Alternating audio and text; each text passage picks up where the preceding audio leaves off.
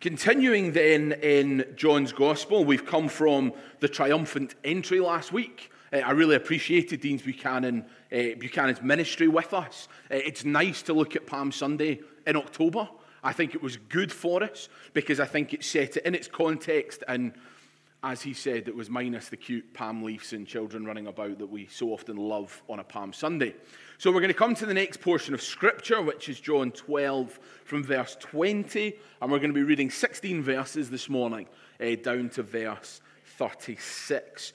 And our heading in the Scriptures is Some Greeks Seek Jesus. So reading John 12 from verse 20.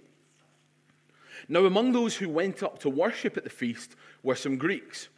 So these came to Philip, who was from Bethsaida in Galilee, and asked him, "Sir, we wish to see Jesus." Philip went and told Andrew. Andrew and Philip went and told Jesus. And Jesus answered them, "The hour has come for the Son of Man to be glorified. Truly, truly, I say to you, unless a grain of wheat falls into the earth and dies, it remains alone. But if it dies, it bears much fruit. Whoever loves his life loses it, and whoever hates his life in this world will keep it for eternal life. If anyone serves me, he must follow me, and where I am, there will be my servant also. If anyone serves me, the Father will honor him. Now is my soul troubled, and what shall I say? Father, save me from this hour. But for this purpose I have come to this hour. Father, glorify your name." Then a voice came from heaven, "I have glorified it, and I will glorify it again."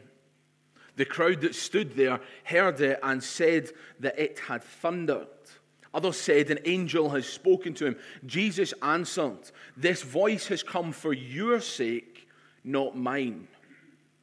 Now is the judgment of this world. Now will the ruler of this world be cast out.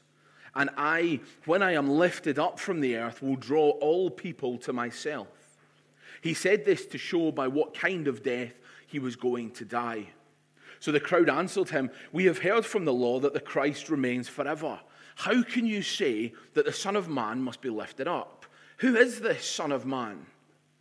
So Jesus said to them, "The light is among you for a little while longer. Walk while you have the light, lest darkness overtake you. The one who walks in the darkness does not know where he is going. While you have light, believe in the light, that you may become sons of light." Father, we thank you for your word. We thank you that we can come and gather this morning, that we come and we sit under your word. We ask, Lord, would you speak to us? Would it be your words, not mine? And from this text, Lord, would we see the glory of the death of the Lord Jesus Christ, our Savior. Amen. So we've come from the triumphant entry. I think next we see Mark 11, verse 17, which is, I guess, the second cleansing of the temple. I know in some circles that might be a bit controversial to say, but it says, Mark 11, 17, "And he was teaching them and saying to them, is it not written, my house shall be called a house of prayer for all the nations, but you have made it a den of robbers." This idea, Jesus is going to the temple again. He's massively disgruntled at what he sees going on in the temple. And I'm reminded, I think it's within that context that the Greeks come to see Jesus, but I'm reminded of the universal nature of the gospel of the Lord Jesus as we first open this in the fact that our encounter in the scriptures today is the Greeks. We're reminded, of course, that Jesus is the Lamb of God who takes away the sins of the world. Fabulous. We're reminded that Christ came for God so loved the world. The Samaritans identified Jesus as the Savior of the world. John 6 tells us that Jesus gave his life for the world and to the world. And John 8, of course, reminds us he is the light of the world. that this is a Jesus that is coming for the world. And I think it's very deliberate that John gives us the Greeks here. We are coming very, very close to the end of the life, the earthly life here of our Lord Jesus. And the Gentiles were there at the beginning when Christ was born. We see them here now before the death of the Lord Jesus. And I think it's important because it can be so easy for us as New Testament people to take the universal nature of the gospel for granted. That this is something that has always been, and it's obviously all we have known, but it is, in fact, the work of the Lord Jesus, and this is a lot of what he talks about here, that there are other sheep outside the Jewish folds who are going to be gathered and welcomed in. So we come then to these first couple of verses, and what we find is the desire of these Greeks that come. These Greeks were coming to worship. They were coming to the festivals. They weren't merely just curious, but I think they were God-fearers. They attended the synagogue. They wanted to know the truth. And here they come to see Jesus. You might recognize these words of verse 21. The translation here reads, "Sir, we wish to see Jesus." These are words that I look at frequently, not in any form of metaphorical or spiritual sense, but because it's the words that are written on the pulpit of this church. Sir, we would see Jesus. I'm sure there's a wonderful story of how this scripture became the words that are inscribed on here. But it's a reminder for me that every time I open this book, this is the goal, this is the purpose of gospel ministry, this is the purpose of teaching in the local church, is that we would see Jesus. It's what these gathering Greeks wanted to see. They wanted to see Jesus. They wanted to see this man. They wanted to hear from this man because they knew he had something important to say. But it's also the reason that you're gathered this morning. You are gathered this morning because you want to see Jesus. You want to know him. You want to hear from him. And the disciples are asked this very simple question. Show us Jesus. So this crowd come to Philip, and Philip goes to Andrew, and Andrew goes and gets Jesus. I'm sure you remember with great clarity the sermon I preached on the 6th of February this year, when I introduced this to this character, this man of Andrew. Andrew, the man that is known as the brother of Simon Peter, he brings his brother to Jesus. There was 3 points there. He brought his brother to Jesus, he brought the young boy with the loaves and the fish to Jesus, and he brought the Greeks to Jesus. Andrew's a good guy. We like Andrew. Andrew brings people to Jesus. And it is, I guess, this Andrew-like role of bringing people to Jesus that is fundamental to the church. It is the primary role of elders in the life of the church, to teach. It is gospel proclamation. It is showing Jesus. I think the primary call of elders, pastors, is to teach, that we might know and see Jesus, that we might see his glory, that in turn we might be transformed by his Spirit into his likeness. I also think this is a benchmark for a sermon. Have you seen Jesus this morning? That is the primary function of all of this, of the Spirit, is to illuminate Christ to us in the pages of Scripture. Now, it's quite easy for me to preach from John 12 and show you Jesus. There are passages, many passages, the majority of the Old Testament that are significantly harder for us to see Jesus. But nevertheless, it is important, it is vital that we would see Jesus as we look the Scriptures. So I wonder then as we open, do you come this morning with the same desire as our Greek friends? Do you come this morning to see Jesus? Do you desire to see him this morning? Do you desire to meet with him? Andrew wasn't, I don't think, particularly an expert in taking people to Jesus. I just think he loved Jesus and he was passionate about showing Jesus to people. It's not that in any sense I'm a good preacher and have any form of newfound revelation of any sort of truth. But we gather to see Jesus because this is alive. And the God of this world is alive.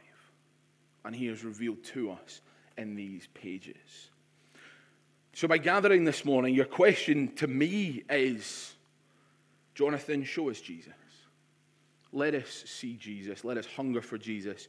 Let us know Jesus. So that's the context of where we find ourselves, this question from the Greeks. And Jesus then has this blank canvas, really, to share what he would share. And he shares verse 23 with them to start. The hour has come for the Son of Man to be glorified. Way back in John 2, Jesus at the wedding with his mother, my hour has not yet come. John 7, when the disciples are trying to get him to go to the Feast of Booths, Jesus says, my time has not yet come. And here in John 12, the hour has come. This is the turning point of this gospel. We have now hit the point where Jesus says, okay, now is the time. Now is the time for the Son of Man to be glorified. Not yet, not yet, not yet. Okay, now. Now is the time. And it was a conversation with these Greeks that led him to share these words. So what is it time for? What time has come? Well, for God to be glorified. That is the time that has come. So we come then to the glory of the mission of Christ, the glory of Christ's mission in this section here. Jesus is glorified in his death. It is a statement that on an earthly level that makes virtually no sense to us. But in a spiritual sense, as we read the life of Jesus, the work of God before the incarnation, as we come all the way through this into the pages that will follow this, we know that Christ is glorious even at death. He tells us that himself there. Do you know, Christ was never more glorious than when he was nailed to the cross of Calvary. And what I find utterly perplexing about that is that the Lord eternally exists and has always existed and existed with heavenly beings in heaven. That's glorious. Heaven is glorious. Those words of Revelation 4, the living creatures that will surround him, that will say, holy, holy, holy is the Lord God Almighty, who was and is to come. We have that picture of those 24 elders that will lay down their crowns before the throne of God and will cry, worthy are you, Lord and God. You will receive glory and honor and power, for you created all things, and by your will they existed and were created. We're given this magnificent picture of heaven. This is the eternal reality of God, and he would forsake that for a time, the Lord Jesus, to walk amongst us as a man.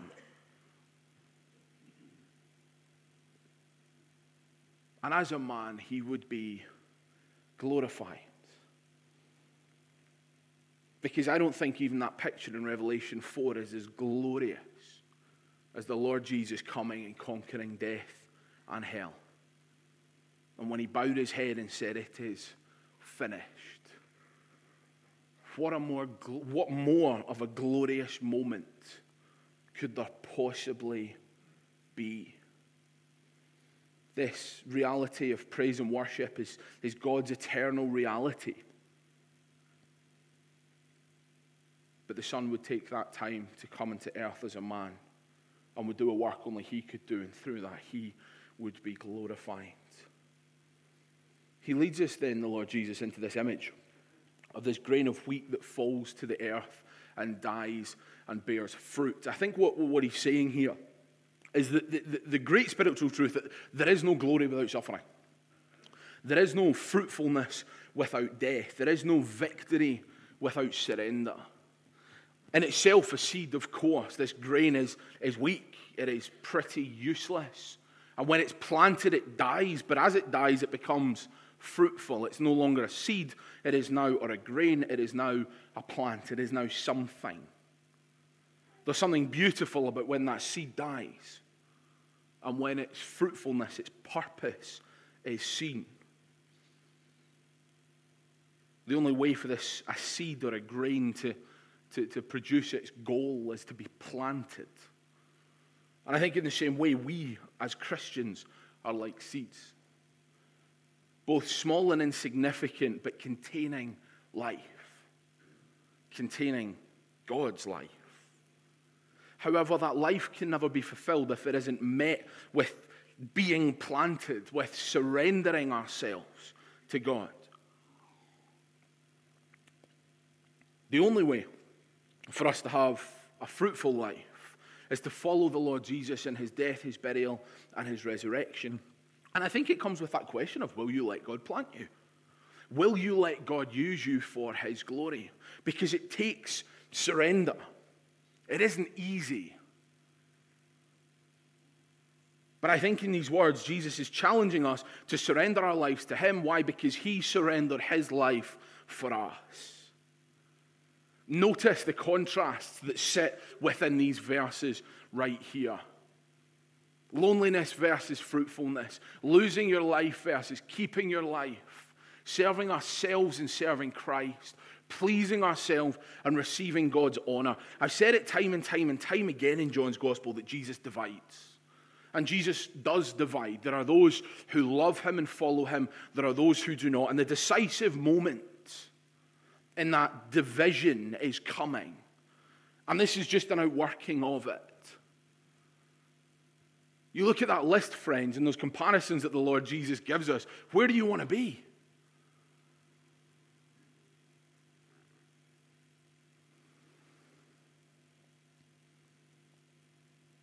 Our Lord Jesus knew, of course, what he was facing. He knew the suffering and the death that was ahead of him. I'm not quite sure when this passage is. There's thoughts that this is merely hours before the upper room, that we are literally within the last day before the Lord Jesus would take to the cross.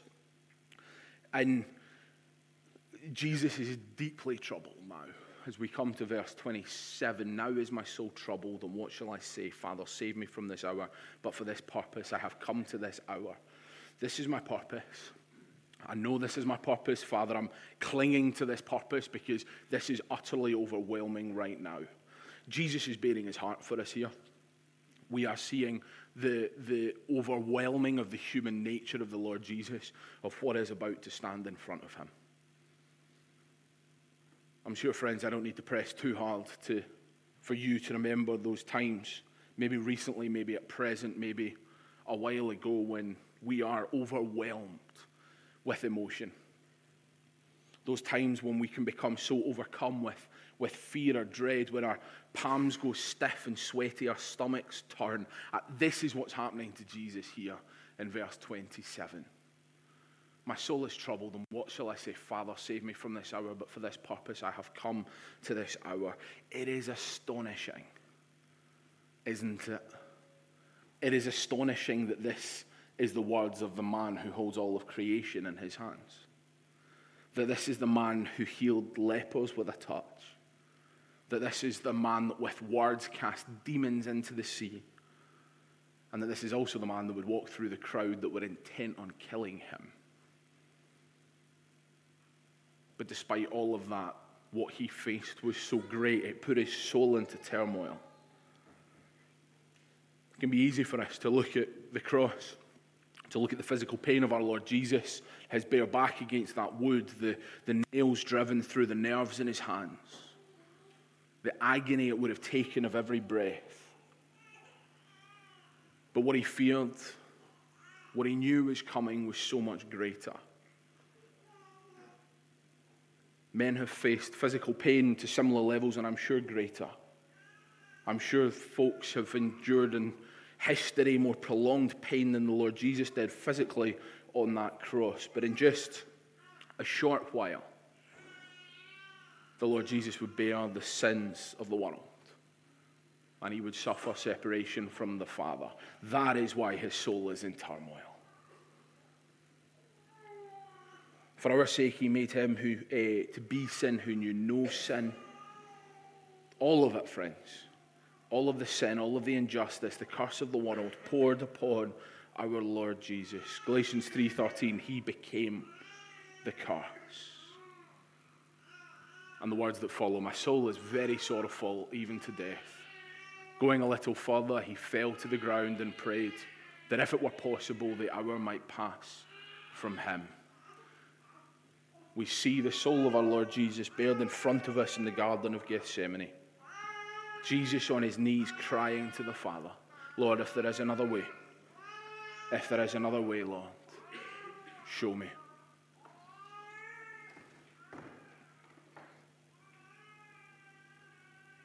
Christ is glorified in his mission to save sinners. So too is the Father. I'm not going to spend too long in this, but verses 28, 30, then a voice came from heaven, I have glorified it and I will glorify it again. The crowd that stood there heard it and said it had thundered. Others said, an angel has spoken to him. Jesus answered, the voice has come for your sake, not mine. As the Father and Son are one, both are glorified. The Father is glorified in the incarnation of the Son, his coming into the world. And soon the Father too will be glorified in the death and the resurrection of his Son.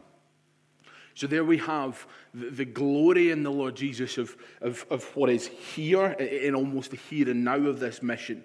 But he then gives us from verse 31 onwards the glory of what is to come. And I just want to list these out. Verse 31. God glorifies himself by judging the world on the cross. Now is the judgment of the world. Now. Not just at the end of history, but the day of judgment comes with the death of the Lord Jesus. Let me give us a couple of scriptures. We'll jump back into John 5 just for a moment that shows us this. Verse 27 of John 5. And God has given Jesus authority to execute judgment because he is the Son of Man. Verses 28 and 29. An hour is coming when all who are in the tombs will come out, those who have done good to the resurrection of life, and those who have done evil to the resurrection of judgment. And back in verse 24, truly, truly, I say to you, whoever hears my words and believes him who sent me has eternal life. He does not come into judgment, but has passed from death to life.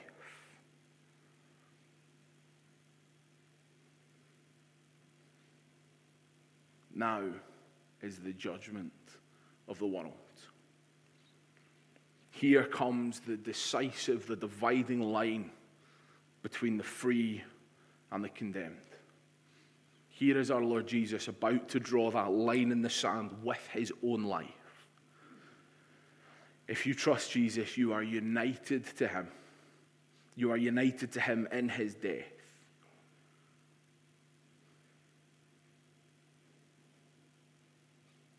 And if you don't trust Jesus, you stand condemned by both your sin and your rejection of the offer of forgiveness that the Lord Jesus freely holds in front of you.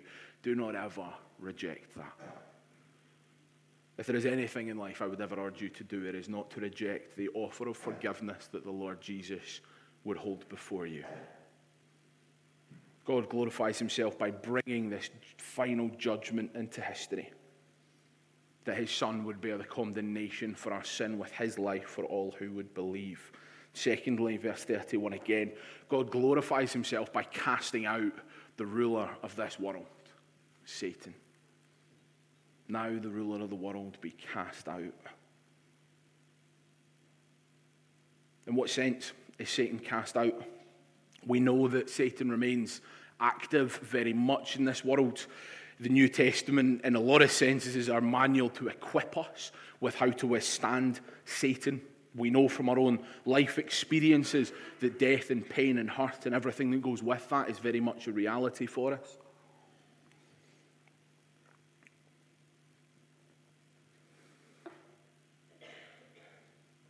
In a couple of chapters' time, in John 14, Jesus says, the ruler of this world is coming. He has no claim on me, but I do as the Father has commanded me. We know that in John 13, in the final hours, Satan entered Judas in those final hours. We really have this picture here that Satan is now putting up his final fight against the Lord Jesus. That he is now trying so hard He's trying so hard to destroy him. He's trying so hard to destroy his faith and obedience. He is so desperate to undermine the whole work of salvation. And the good news this morning, he failed. And in failing, he is judged and decisively defeated. Jesus didn't give in. Jesus kept entrusting himself to God. Even to the end, even to this point, he did not sin. And because of that, he bore our sin. He stripped Satan of the one weapon that he could use. And that is a valid accusation of unforgiven sin. But Jesus took it from his hands. He is disarmed. Satan has nothing. There is now no unforgivable sin. The blood of Jesus covers our sins. All of them. Therefore, it is the cross that defeats Satan. And that victory is ours through faith in the Lord Jesus. That's why we read Revelation 12:11. They have conquered by the blood of the Lamb. It is the blood of the Lamb that we were singing about that strips Satan of the one weapon he may use to condemn us, which is our unforgiven sin.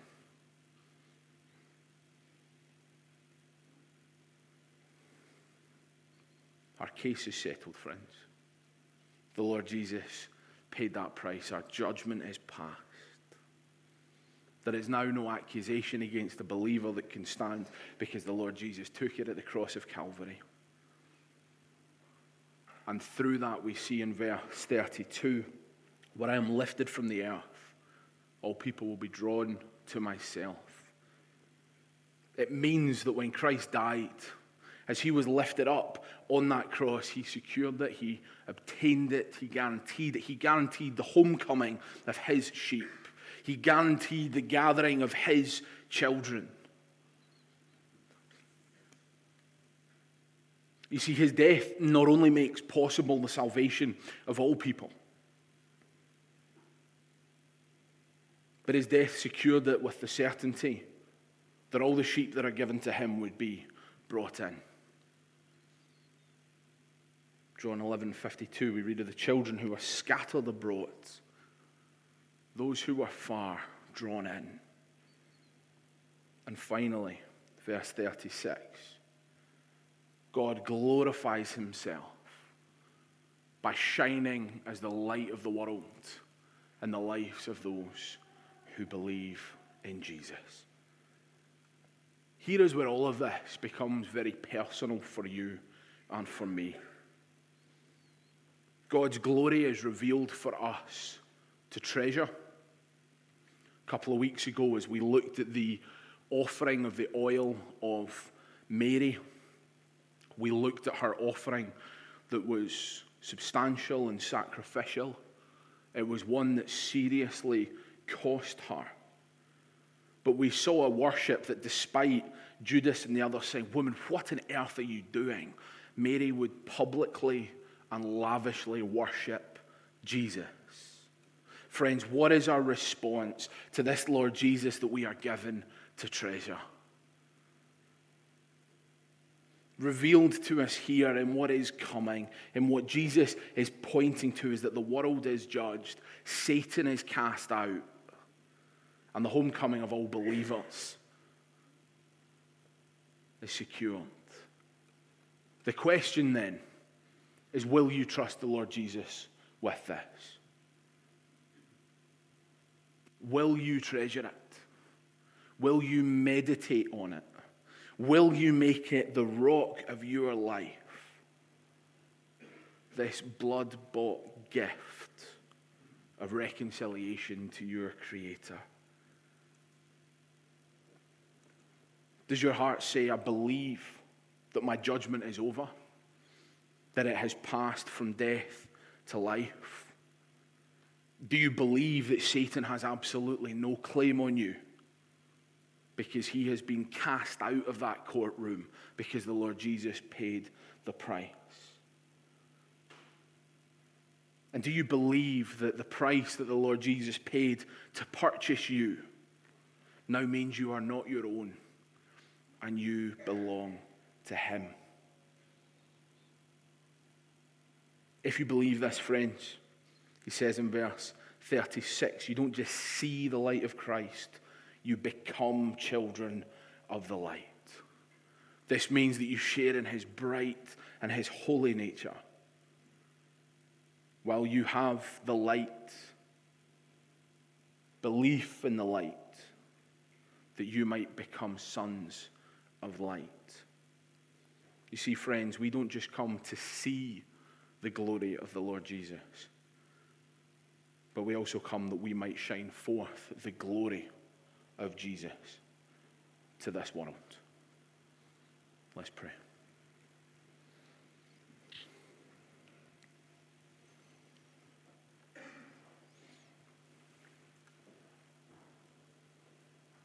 Our Lord and our God, we so struggle to fathom this.